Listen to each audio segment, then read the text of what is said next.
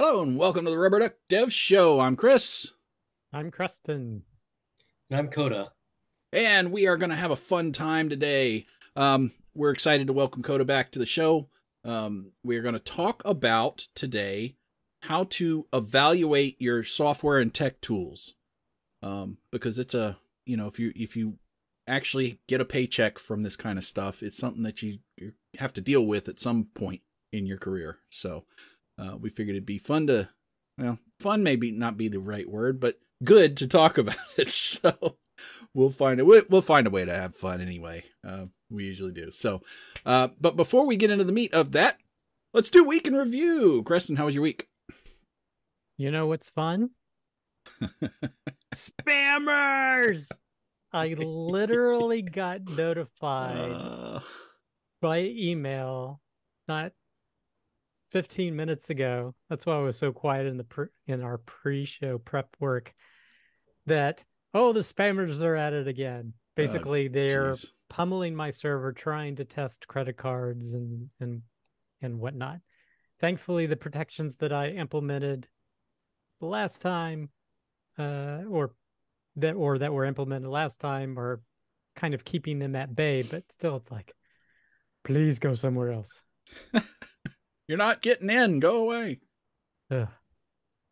Nah. Other than that, I've had some other success in other areas that I can't remember right now. But They're kind of not front of mind basically at this helping moment. clients with stuff, but nothing of significance. But yeah, it's now it's suddenly going to look like the rest of my day is going to be spammer day. Anybody, what about you?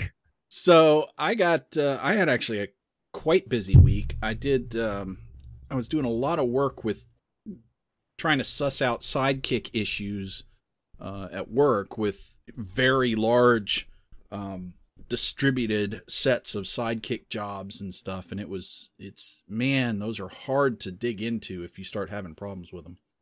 Because there's a lot of black boxy stuff happening in those jobs a lot of times. So I spent a lot of time adding more logging and stuff so I could really tell what was going on inside there. But so that was a bit challenging. But I also finished up like a first rough draft of the wave function collapse algorithm for Dragon Ruby. And Wildfiler actually put together a little sample and got it working, which surprised the hell out of me. But he, showed a little sample of a map being built from this thing. So the algorithm is fundamentally working. So now I started today going through and doing profiling on it so I could try to optimize it because it's too slow. So I think I can do better. And then, there's other things that I want to do to it. But before I got too deep into it, I wanted to profile and optimize what I had. So, lots of exciting stuff going on in the Dragon Ruby world too. Hey Levi, I dare not tell you that, I'm doing optimization. Listen, I just gotten the profiling done right before the show and I didn't have time to post it, but I was going to give you all the profiling information and let you go nuts, my dude. So don't worry, Levi, you'll get it. So Kota, how about you? How was your week? Yeah, so on, I think Saturday night, I decided to, work on some things and then what was it? I was trying to use some sort of library or application. Yes, okay. I was trying out some other robot related library and it wanted a newer version of Ubuntu than I had. Um, And well, I figured instead of kind of setting up a Docker image with, all the NVIDIA, GPU CUDA support and things like that, I would just, it's about time that I upgrade anyway. So I went through that and partway through the install, I think because I had upgraded some like Python library, the whole thing died on me. So now I have two hard disks that basically have full disk images of the 3 terabytes of data that I had on my computer, and then and I am running a fresh install. So just like navigating, trying to like talking to like customers with, we had visitors at our company for the whole week that are pretty important customers, and so I was kind of navigating that a little bit, but that went by okay. So So here I am with like a half working system right now. But Oh no. That's always the fun thing to have happen on the weekend when you're trying to just get a little thing done. yeah, it was like I think that's always the mistake is like you go to bed and then you wake up at like 2 a.m. and you're like, oh yeah, I'll just do this fun little work thing Eh, for a little Uh-huh. bit, and that's what happens. So now I know not to do that. Yeah. 15 minutes, I'll get it out of my head and then I can go back to bed and rest. Yep. Yep. So Yeah, that doesn't work for me that either. several hours. Yeah, Murphy had other plans. right? Yeah, exactly. So Oh man. Well, I mean, the good news is you're smiling about it, so yeah, it's well, it's still a that's good all you thing. can do. What can you do? Yep. Just keep smiling and keep trucking. Right, So let's have some fun talking about stuff. Before we do, I just want to say hi to chat. Welcome. Levi, Sire, V. How y'all doing? Glad you're here. Thanks for coming. Make sure to ask questions and give us advice on how we're and by we I primarily mean me am not thinking about this correctly. So we like to hear from you guys. So Kota, we have had a couple of conversations offline about this topic. Not deep conversations yet because we kind of wanted to save that for the show, but on the surface talking about things like, well, what does that mean to evaluate software and tech systems, and when do you decide you need to do that evaluation, and how do you do that evaluation, and what are the different ways you can screw it up and get it wrong, right? Yep. So so what are your thoughts there? Yeah, so actually sort of just a little bit of sort of background in terms of what I do to make sure that, to sort of look at things in terms of the scoping that I view these things at. So I have I started a little robotics company that I'm a CTO of. I co-founded it with a couple other people.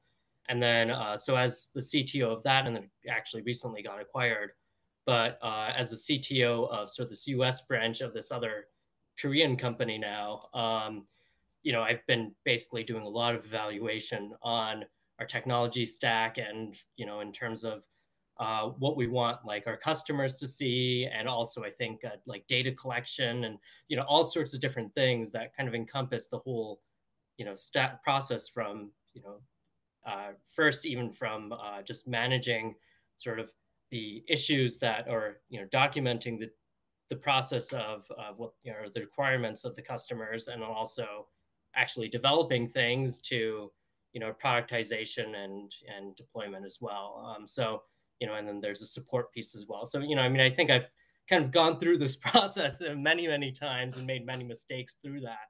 Yeah. I think the first thing is, I think it's very tricky to get right always, and no matter how much work you put into it, there are times where it just doesn't work out, right?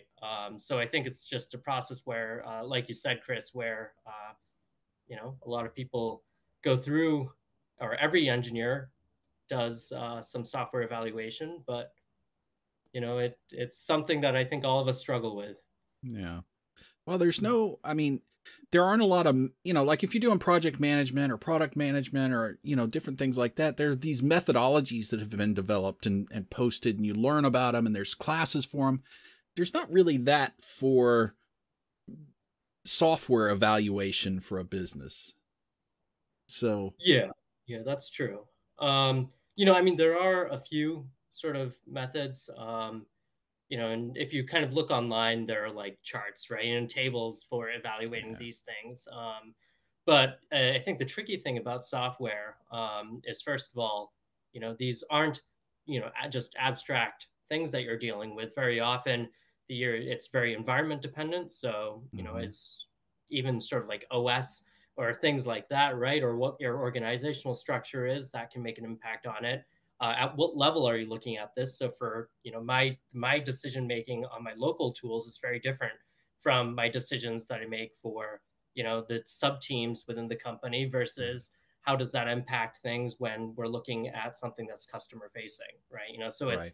the stringencies and the requirements there are actually very different as well. So and I think, like, all of us, when we're kind of rushing to get something out and our unit tests go away, it's that same same Yeah. kind of thing where, depending on what we're doing and how we're thinking, and we're trying to kind of just get something out, it can be tricky to actually make the right decisions then and go through sort of a formalized process at that point.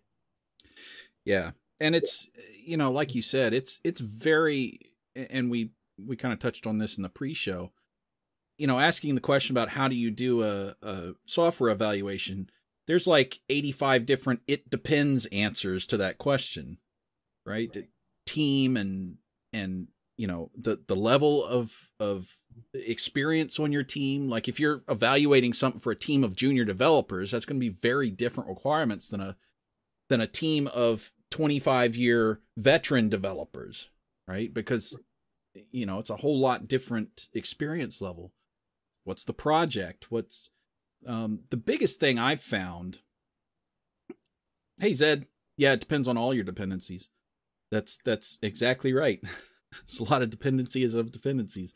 But the biggest thing I found is, as I've gone through this in my career, is worrying about how this is going to fit with the team and the team members has bought me more than worrying about how it's going to fit with the project mechanics. Because what I've found is if the team likes it and the team members are behind it, they'll find a way to make it work. And if it's perfect mechanically, but the team members don't like it, it's going to die on the vine. That's just how it is. So, Yeah. what have you found for that? Yeah, I mean, I think you're exactly right there. The biggest example I have of that is I guess our task management, project management tools. Mm-hmm. So like a lot of companies, we start out, I think, with maybe Jira. I think that was where we started, right? And one of the issues that we had was people weren't really using it. We would and it was a small team at the time. I think we were just like 4 or 5 people or something like that. But but it's important to actually be able to keep track of these things to make sure that things are going in the right direction, and also to have something to look back on, especially to make sure that you can kind of stay motivated, and you can there's something very satisfying about looking back at all the things that you've achieved, and being able to go through that. But the big issue that we had is just it was really clunky and slow, right? Mm-hmm. So we switched over. I think we wanted to have something that gave us a little bit more flexibility in terms of how we broke down teams or something like that. And so we tried like Asana, and we tried, I think there was this one called like Clubhouse.io, maybe something like that. Mm-hmm. And then eventually we ended up on something called Linear. So it's linear.app. And I don't know if you're familiar. That's one I haven't seen. I've seen a lot of them, but Yeah. that's not one of them. So the main thing that has is it's just very snappy. So and it's all just keyboard shortcuts, right? So I'm a longtime Emacs user. We have a few other people who are like Vim diehard engineers, and I think but essentially for me, like I use of course it's standard keyboard, but I use the Apple keyboard because it has up to an F19. Mm. So I can map like the additional function keys in Emacs to all sorts of different things, right? So, Yeah.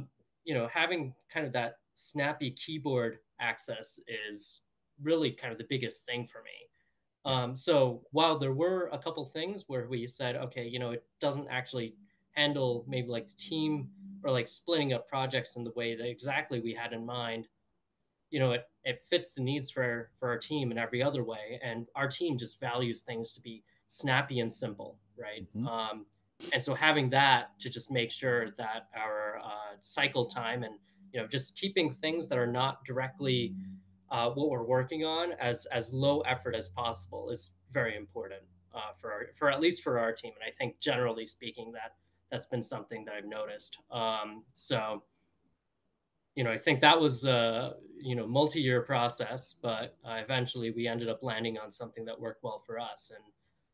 And I think that probably could have worked a lot better if we had just kind of sat down and really first laid out what was important to us as engineers, what our priorities were.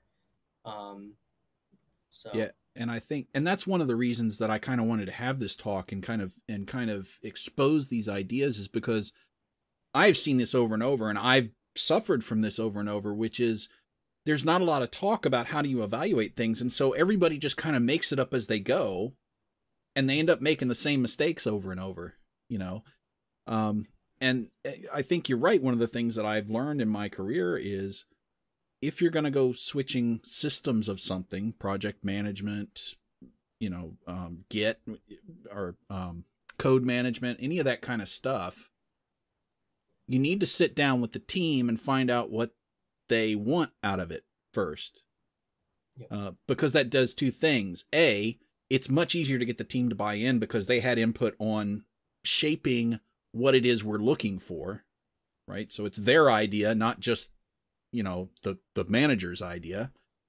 And B, you get to what fits that a lot faster than try this thing for 3 months, then try this thing for 3 months, then try, So. Yeah. Well, wait a minute. What about the whole protocol of going through the purchasing office and the whole purchase process from doing RFPs? And because that's a whole protocol and procedure that people follow. Yeah, it is. Yeah, it exists. Yes, you're right. It exists. There's training people do on it. Yes, but there's there's a problem with that, though. I've always had a problem with that through my career. Every time I've been involved with things with RFPs, it ends up being a whole lot of bureaucratic writing and not a lot of actual analysis of needs. I've never had an RFP that actually helped me figure out a good tool. Every time I've had quick success there, that didn't involve just a lot of trial and error, was sitting down with the people who had to use it and just talking it out, whiteboarding it.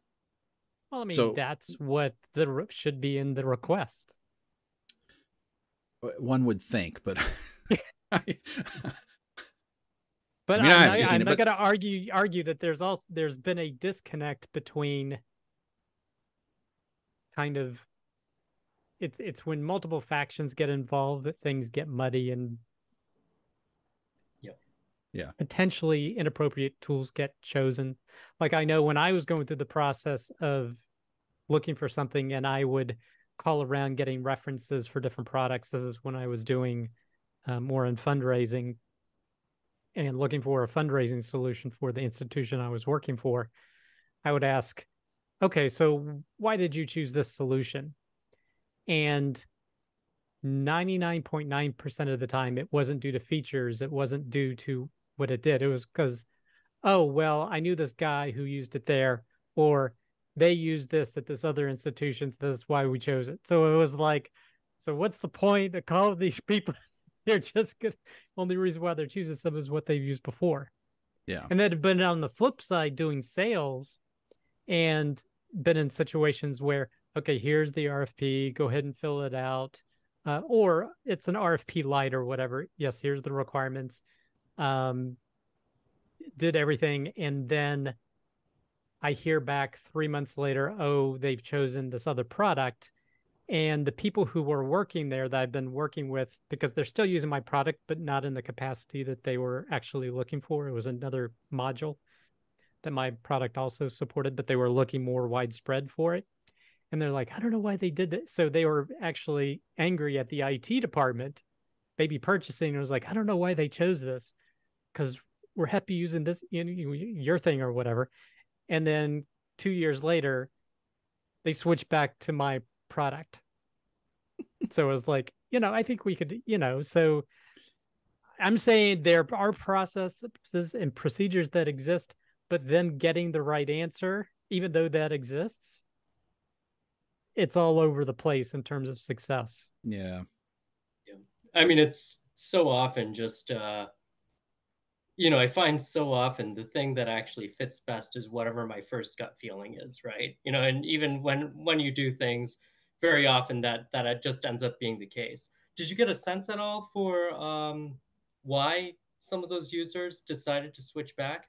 What was it that Well, I mean, it was basically the case they had chosen another product, not mine, and right? then months later they. I mean, I don't know the details of why they Yeah, didn't like that. I think it had some clunkiness that they were dealing with, and maybe they just had a visceral reaction to like, okay, you're being forced to use this because this is what the process determined. And it was exactly what Chris was saying early on.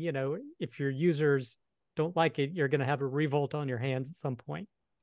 Yeah. right, right. So the actual users of the product were the ones that were not happy with the decision Mhm.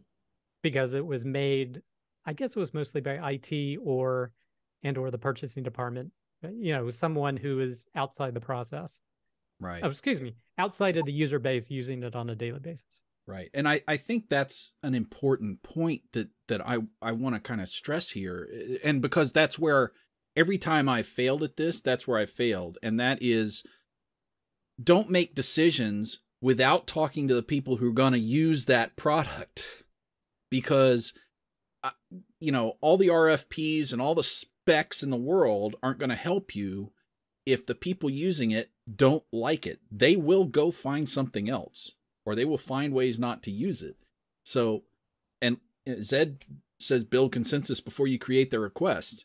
Yeah, I don't care which department has to create the request, whether it's IT or management or whatever. They better talk to the people that are going to use it, or they're just wasting their time.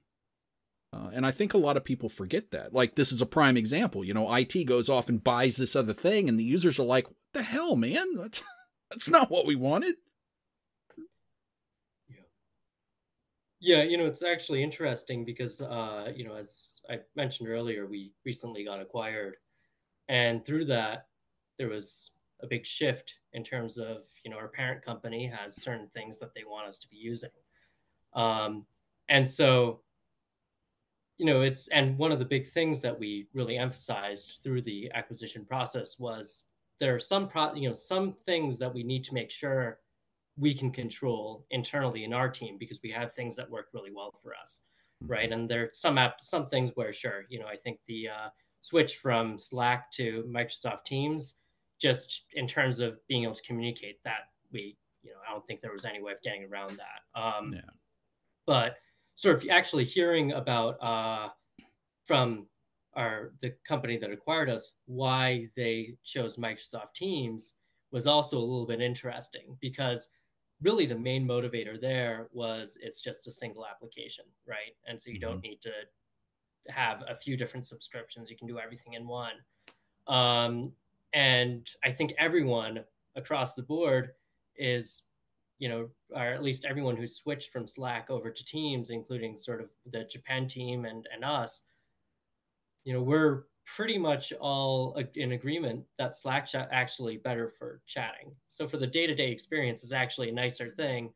But essentially the IT group and things like that decided, hey, it's actually easier to only maintain one application. So, and probably cheaper too. Yeah. So, there are always kind of competing priorities, which can make it harder, especially as organizations grow. When it's just a few people, then it's pretty simple. But Right. Well, it sounds like another situation of where the losers lost out,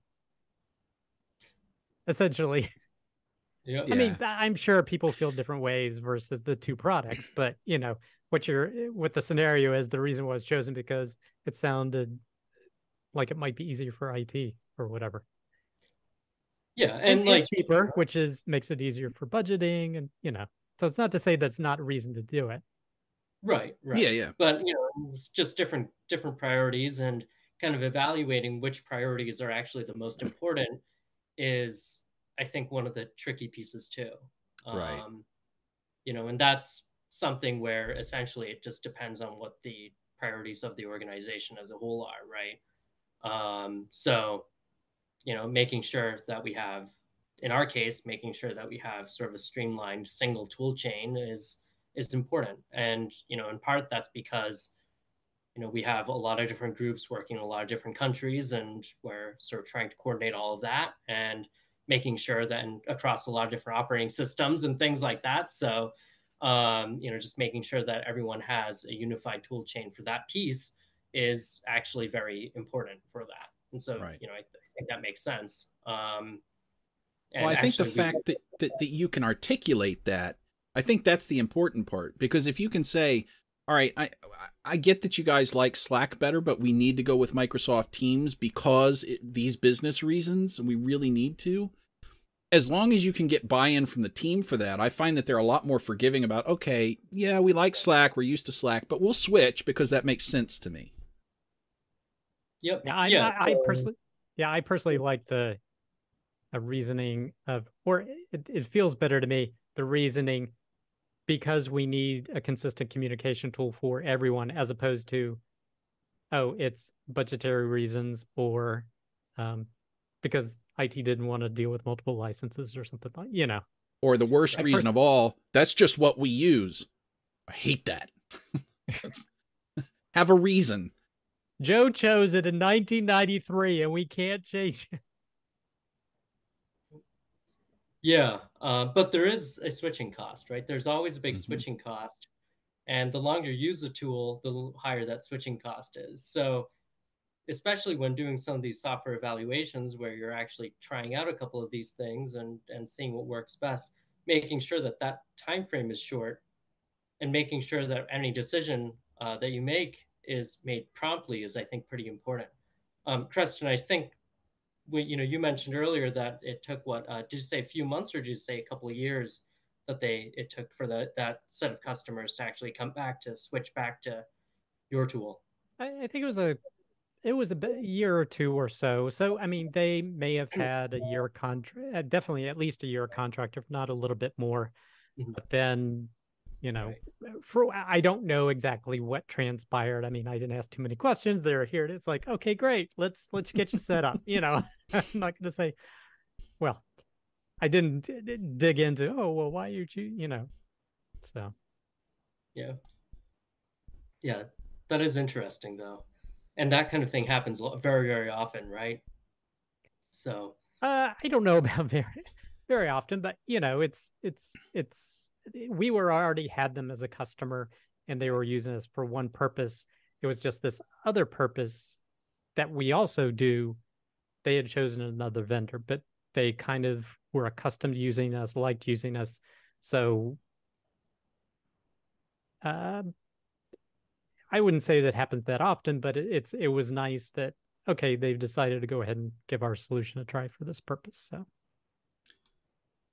yeah, and I think it's important to keep what I keep learning over and over and in my career is that the thing you've got to keep in mind, number one in your mind when you're making these decisions, if you're in the decision maker's spot for these things, is you have got to understand the psychology of your team and and who's going to be using this stuff, and you better get buy-in from them or they will turn away from it, whether it's the best tool or not. If they didn't get to buy into it and it's forced on them, they'll walk away from it. Doesn't matter how good it is, to a point. I mean, it's not like they're going to say, I quit and I don't want a paycheck anymore because you picked this tool, but they will, start deep sixing and undermining and all kinds of. I was going to say silent sabotage, yeah, potentially. So, one of the things that I was kind of interested in, at the pre-show we were talking a little bit, and one of the things I asked, because I am kind of curious about this, I'm not really sure I have an answer, is when is it relevant to do evaluations like this for stuff? Because, like the example we brought up in the pre-show, if I need to calculate this thing on a spreadsheet, I just grab the nearest spreadsheet. I don't need to do an evaluation for that, right? At what point do I need to invest this time? Yeah, and that's a good question, right? And I think a lot of it is how much, it all depends on how much time you're spending doing that thing. Um, and also how irritating the thing is, or I think the large part is also how much the ecosystem has changed, right? Or I was talking to, we have a contractor that we work with, and he was talking about how in the JavaScript world everything moves fast, and you always kind of need to stay on the latest framework and the latest thing. But I was kind of thinking a little bit that's you're spending so much time just sort of building out the same things in a lot of different worlds, and it feels like it's a lot of wasted time that way. And I don't know if Mm-hmm. that really makes sense, and always kind of chasing the greatest, or at what point do you kind of settle for a while and say, okay, this works for now, maybe we'll evaluate it again in a few years. But being able to just kind of make that decision and sort of sit with it is something that's important too, and sort of making that, it looks like different people at different organizations have a very different idea as to what that looks like, right? Yeah. And a lot of people kind of associate that also with a fast moving organization versus a slow moving one, which isn't always necessarily true either. And not always necessarily beneficial or the best way to do it either. Sometimes moving fast is problematic. I mean, sometimes you got to, or you miss the opportunities, but sometimes if you go too fast, you blow past the opportunities and miss those too. Like, and you brought up a good example, like the JavaScript framework stuff. That's one of the reasons that I grew to just absolutely hate JavaScript. It's not because of the language, it's because the framework of the week kept changing, and I got tired of trying to keep up with it, And so it was like, well, I just don't want to do that stuff anymore. So if that's the tool that you're going to force me to work with, I'm going to find some other work, right? Because I just don't want to do that stuff. Yeah, I don't know how JavaScript got in this position, but literally it feels like the ground is shifting from under your feet every choose your period, every week, every couple of weeks, every month or whatever. It's really strange. And you're right, Kota's right in that there's a huge cost to still stand up on that shifting sand. Whereas there's other things that are more stable, like, well, I'm the database guy, but Postgres, SQL doesn't change fundamentally. I mean, that thing moves slow as molasses. Mm-hmm. So it's like once you learn things, you could keep using them for a long time, or you choose particular tools. A lot of times they stay a long time, but this JavaScript stuff changes like crazy. Right. I think one of the big things there as well, there's kind of an argument in allowing other people to make those decisions for you, right? In the sense of choosing sort of a higher level tool where that is around for a long time, that you can reliably say, has been around for a while and will continue to be here for a long time, where, a lot of those kind of part pieces might change a lot, but the main thing that you interface with stays static, and that I think is very powerful, where you can still kind of use a lot of the latest and greatest tech, but from a higher abstraction level. And so that's often sort of the kinds of things that I tend to look for, at least, that have worked pretty well, since I don't want to be switching from thing to thing every day. Yeah. So So we talked about a little bit, where do you start thinking about this stuff? I want to go to the other end now and kind of ask, and again, there's no real answer for this. There's a whole lot of it depends, but what are some of the signs that kind of tell you, okay, I've done enough evaluation, now it's time to make a decision and I'm comfortable with this one? yeah, so I mean, I think that's a good question. For us, a lot of it is just we have, in the case of, for example, tooling that the team might use, right?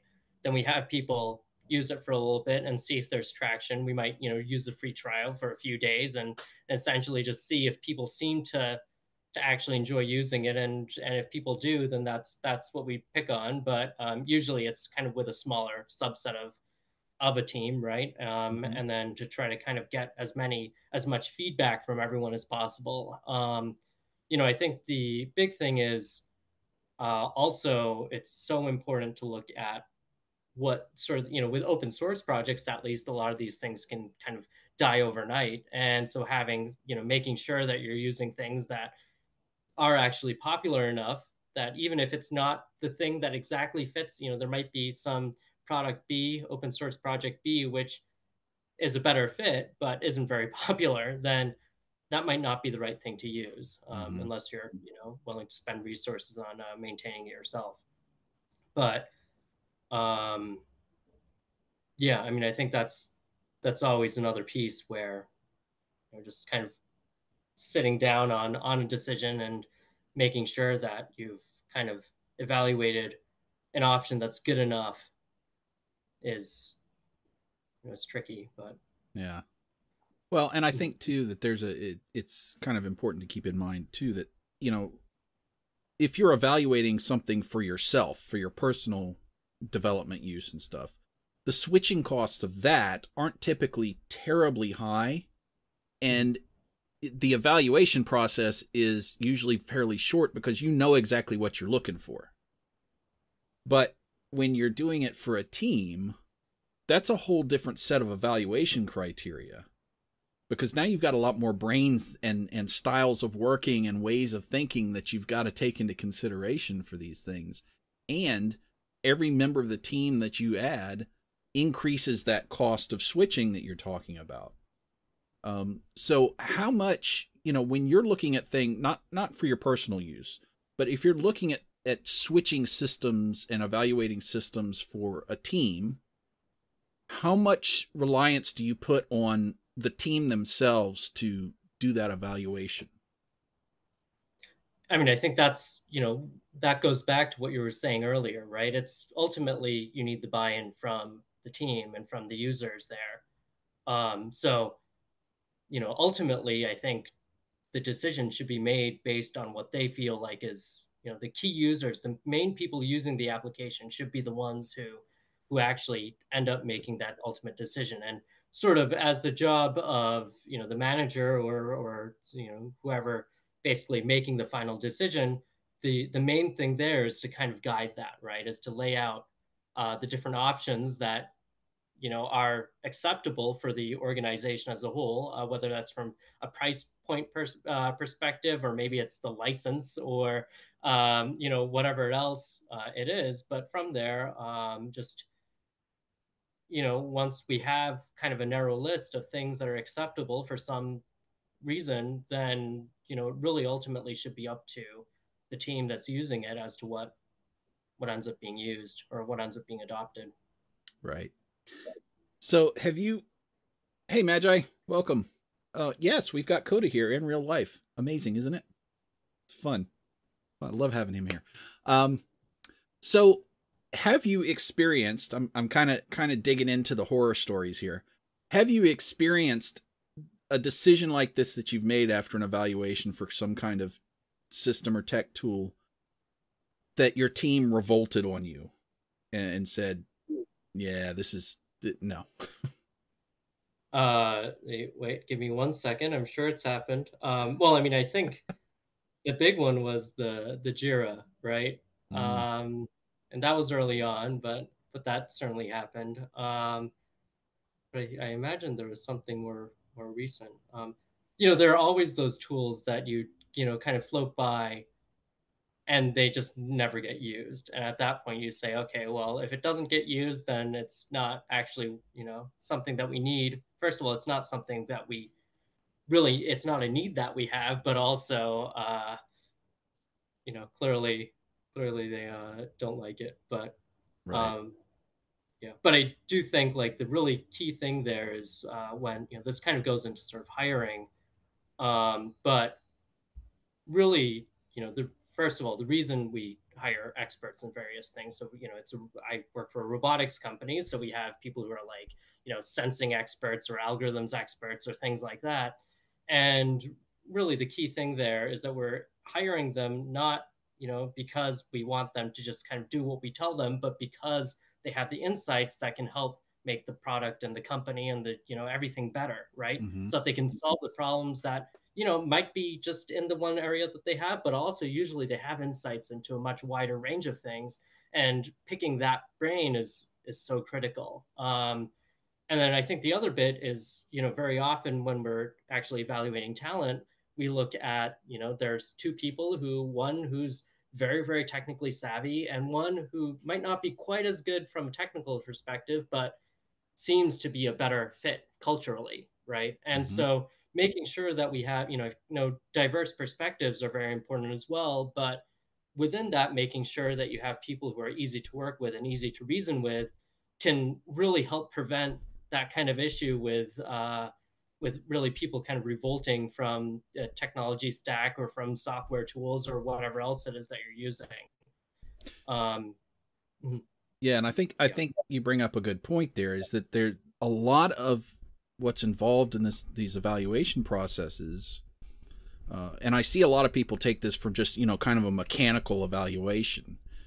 But a lot of what needs to be involved in this evaluation is the corporate culture.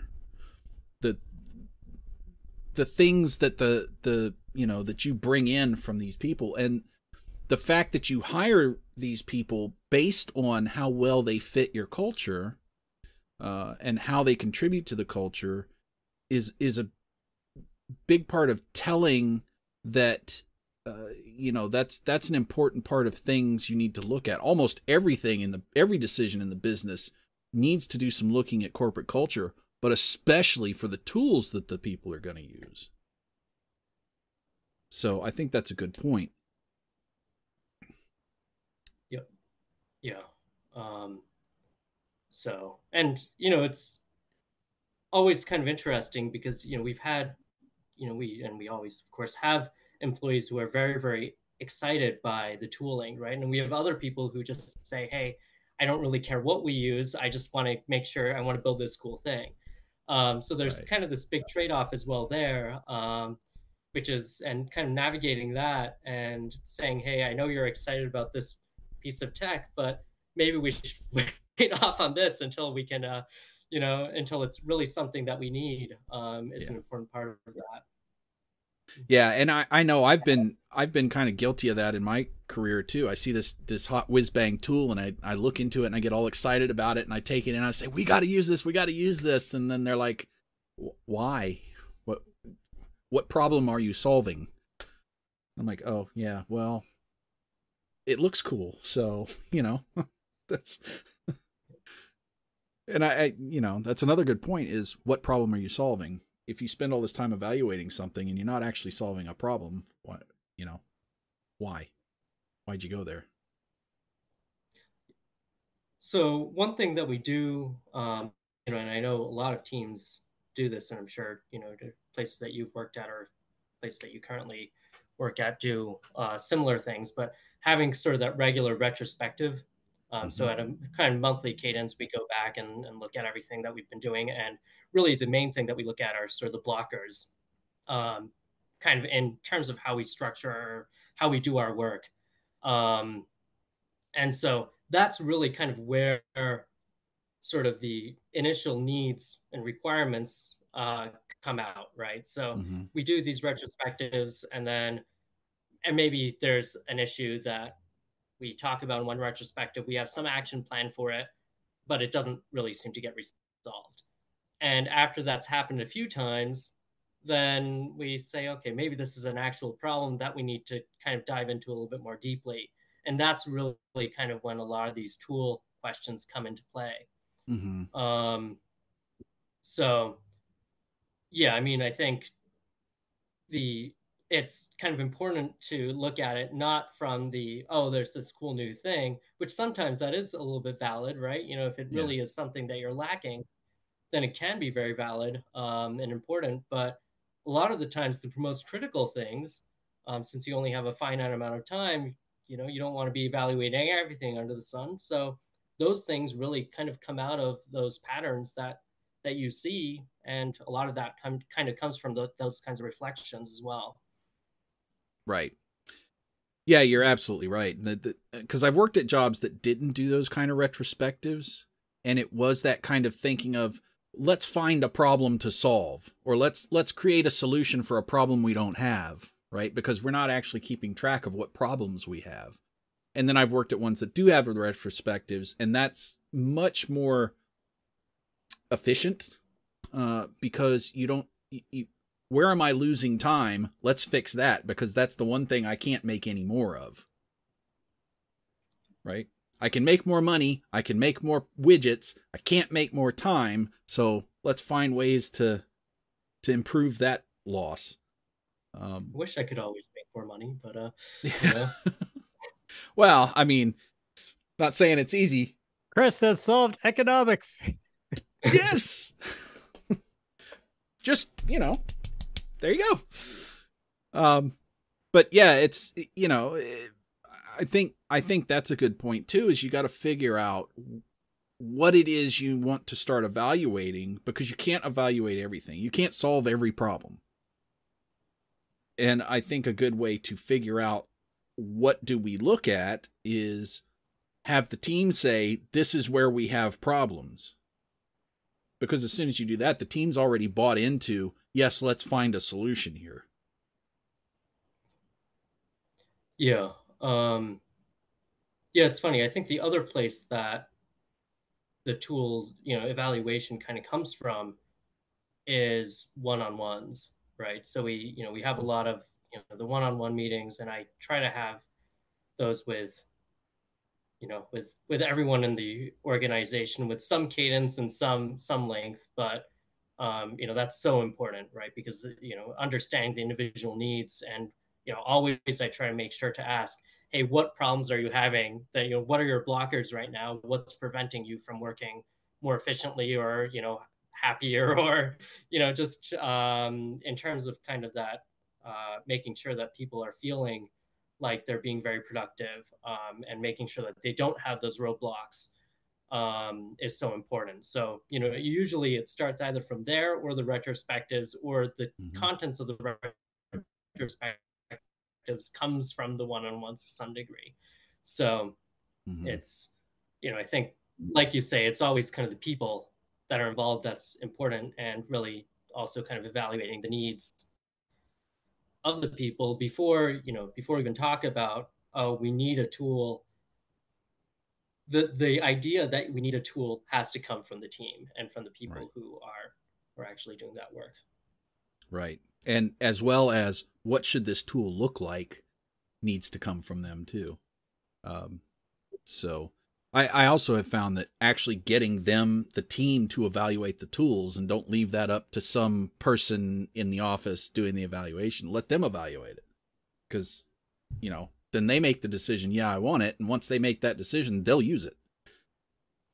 I think there's also scenarios, of course, where sometimes a tool is important for the business that may run counter to some of people's jobs. Like if you're used to doing a manual process and you come in every day and this is what you do. You go in and you do X and Y and Z, but then there's a disruptive tool on the market that eliminates having to do X, Y, and Z manually. And now you click a button and it does X, Y, and Z. Well, now suddenly this, so asking this person who does it manually to say, hey, do you need a tool? No, I come in and I do this. So I think there's also a little bit of a counterpoint in there, that sometimes the arrival of new technology or presence of it can make the business more efficient. That may override some people if it means it impacts significant parts of their job. But yeah. And we're, at a point right now where that's especially true, right? Where, we're seeing like ChatGPT and things, and that's already starting to, take away some of the, like, a lot, especially I think some of the service related or sort of customer facing, the chat window that you have on a lot of websites, that kind of thing, and I think a lot of the, it hasn't happened yet, but more, I think the junior level engineering jobs will also kind of start to fade out a little bit, maybe based on that as well. I'm I sorry, don't think could we're you quite repeat there that? yet. Could you repeat that last Yep. phrase you just said about the junior engineer, because you dipped, at least in my listening. Okay, yeah, apologies about that. So I think also, we're not quite there yet, but some of the junior level engineering roles, some of that I think is coming pretty soon, where, we don't necessarily need someone to just sort of fill out, you some of the part pieces, and really, I think pretty soon it's going to be the case where when you hire on a junior, it's really because you expect them to get to that senior engineering position, rather than just having someone. I think a lot of those kinds of jobs will start to fade away a little bit. But Yeah. And by engineering, are you talking about software engineering or a different type of mostly engineering? software engineering, yeah. Okay. Yeah, and Preston, I think you bring up a good point, is that the wants of the team have to be tempered by the needs of the business. So there has to be a bit of push-pull there, because if the team just goes haywire and drives the business into the ground with their wants, then you don't get a paycheck because there's no business. So, I mean, there has to be, a bit of synergy there. But I haven't run into that problem, because usually you can tell the team, okay, this is a great idea, I love it, but it's problematic because da da da, and they'll say, okay, well, let's find a different solution then. But where I've seen all the problems is from the other side, where management says, I'm making this decision without asking the team about it, and the team says, unilateral stuff. yeah, this decision sucks, I'm not going to do it. Right? That's where I usually see the problems. But you're right.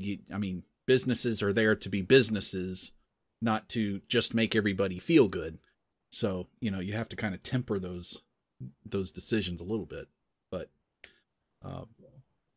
yeah, and I think, though, the case where you can just flat out replace certain roles, where you can replace the whole role with technology, that also, I think my business, at least, is, we're so focused on kind of the R&D kinds of work, and in a way where we haven't really run into that yet. But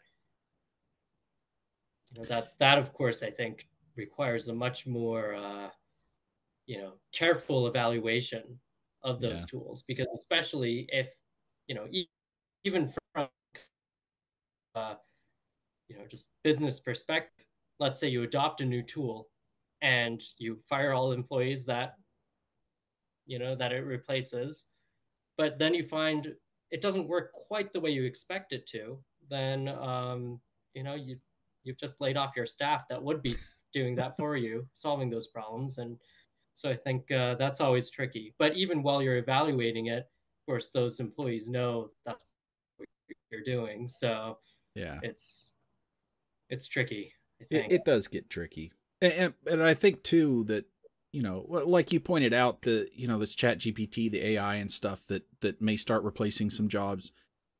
I will say that, back in the 70s and 80s, people said the exact same thing about robotics. And what ended up happening is, yes, robotics replaced a lot of assembly line jobs and things, but it also created different jobs. For instance, yours.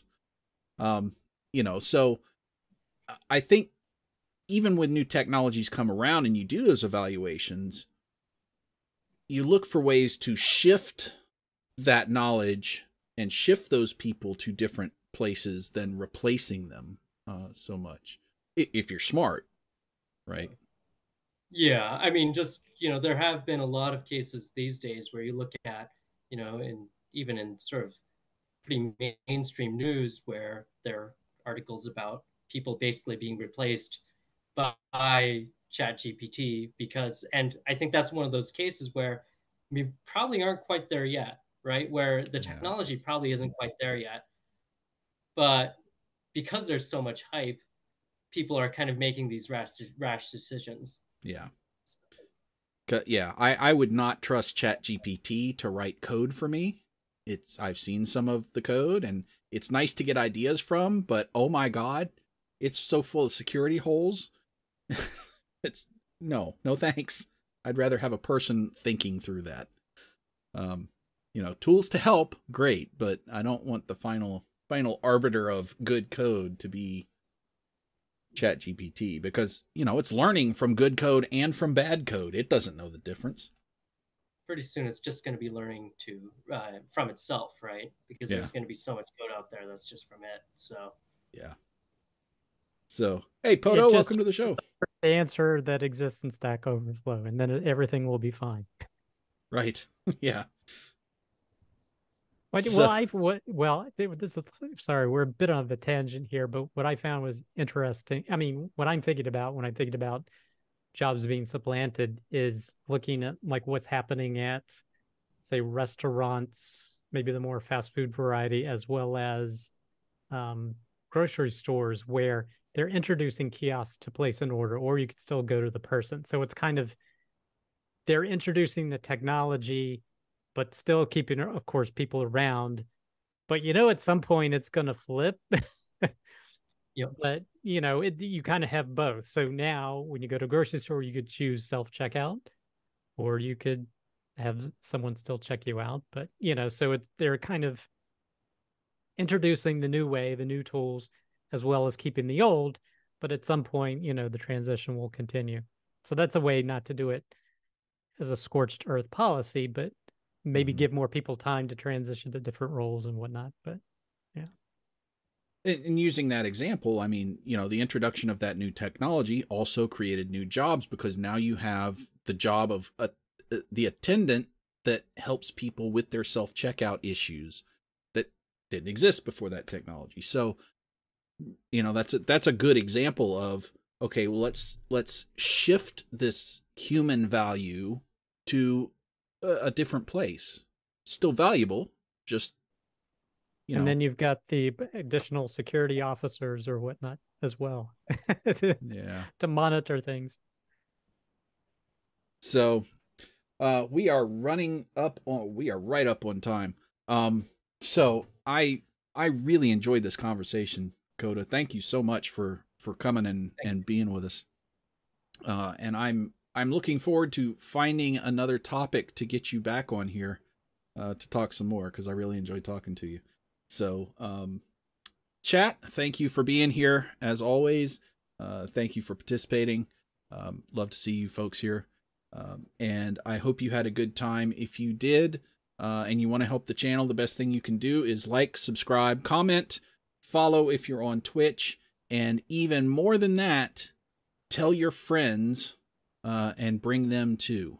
We love to talk about all kinds of things in the dev world and the business world. So anybody with any kind of dev or business interest might find something they like here. So make sure you tell your friends to come and join us.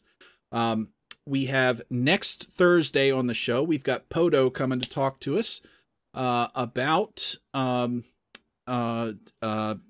my brain just went blank. What did I title that thing, Creston? You look it up. I don't have it up. Anyway, world simulation. Yeah, there we go. I'm there. It's late. Your brain but anyway, is faster than my fingers. Yeah. So, looking forward to that. That's an interesting thing. So I'm looking forward to having that conversation and meeting Poto. I haven't gotten a chance to meet him yet. So, that's fun. Game of Life and Birds. Yeah, could be. Yep. Next show is you, man. And then the week after that, we don't have a lineup yet, but I'm working on some things. So, we will let you know. Make sure you keep tuned in either to Twitter at Ducky Dev Show, or to our Discord, or to the DR Discord, because I announce all the stuff on there. And quite frankly, I do more stuff on the DR Discord than my own. So probably theirs better. Anyway, I hope you guys enjoyed that. We will see you next time. Creston, are you here tomorrow doing live coding? Yes. Okay, so tomorrow at 4, coding with Creston. We get to, go point fingers and laugh tomorrow. And then you get to do that to me on Tuesday. And we will just keep going from there. So we will see you next time. And until then, Happy coding. Happy coding. Bye. Happy coding. Yep. Bye.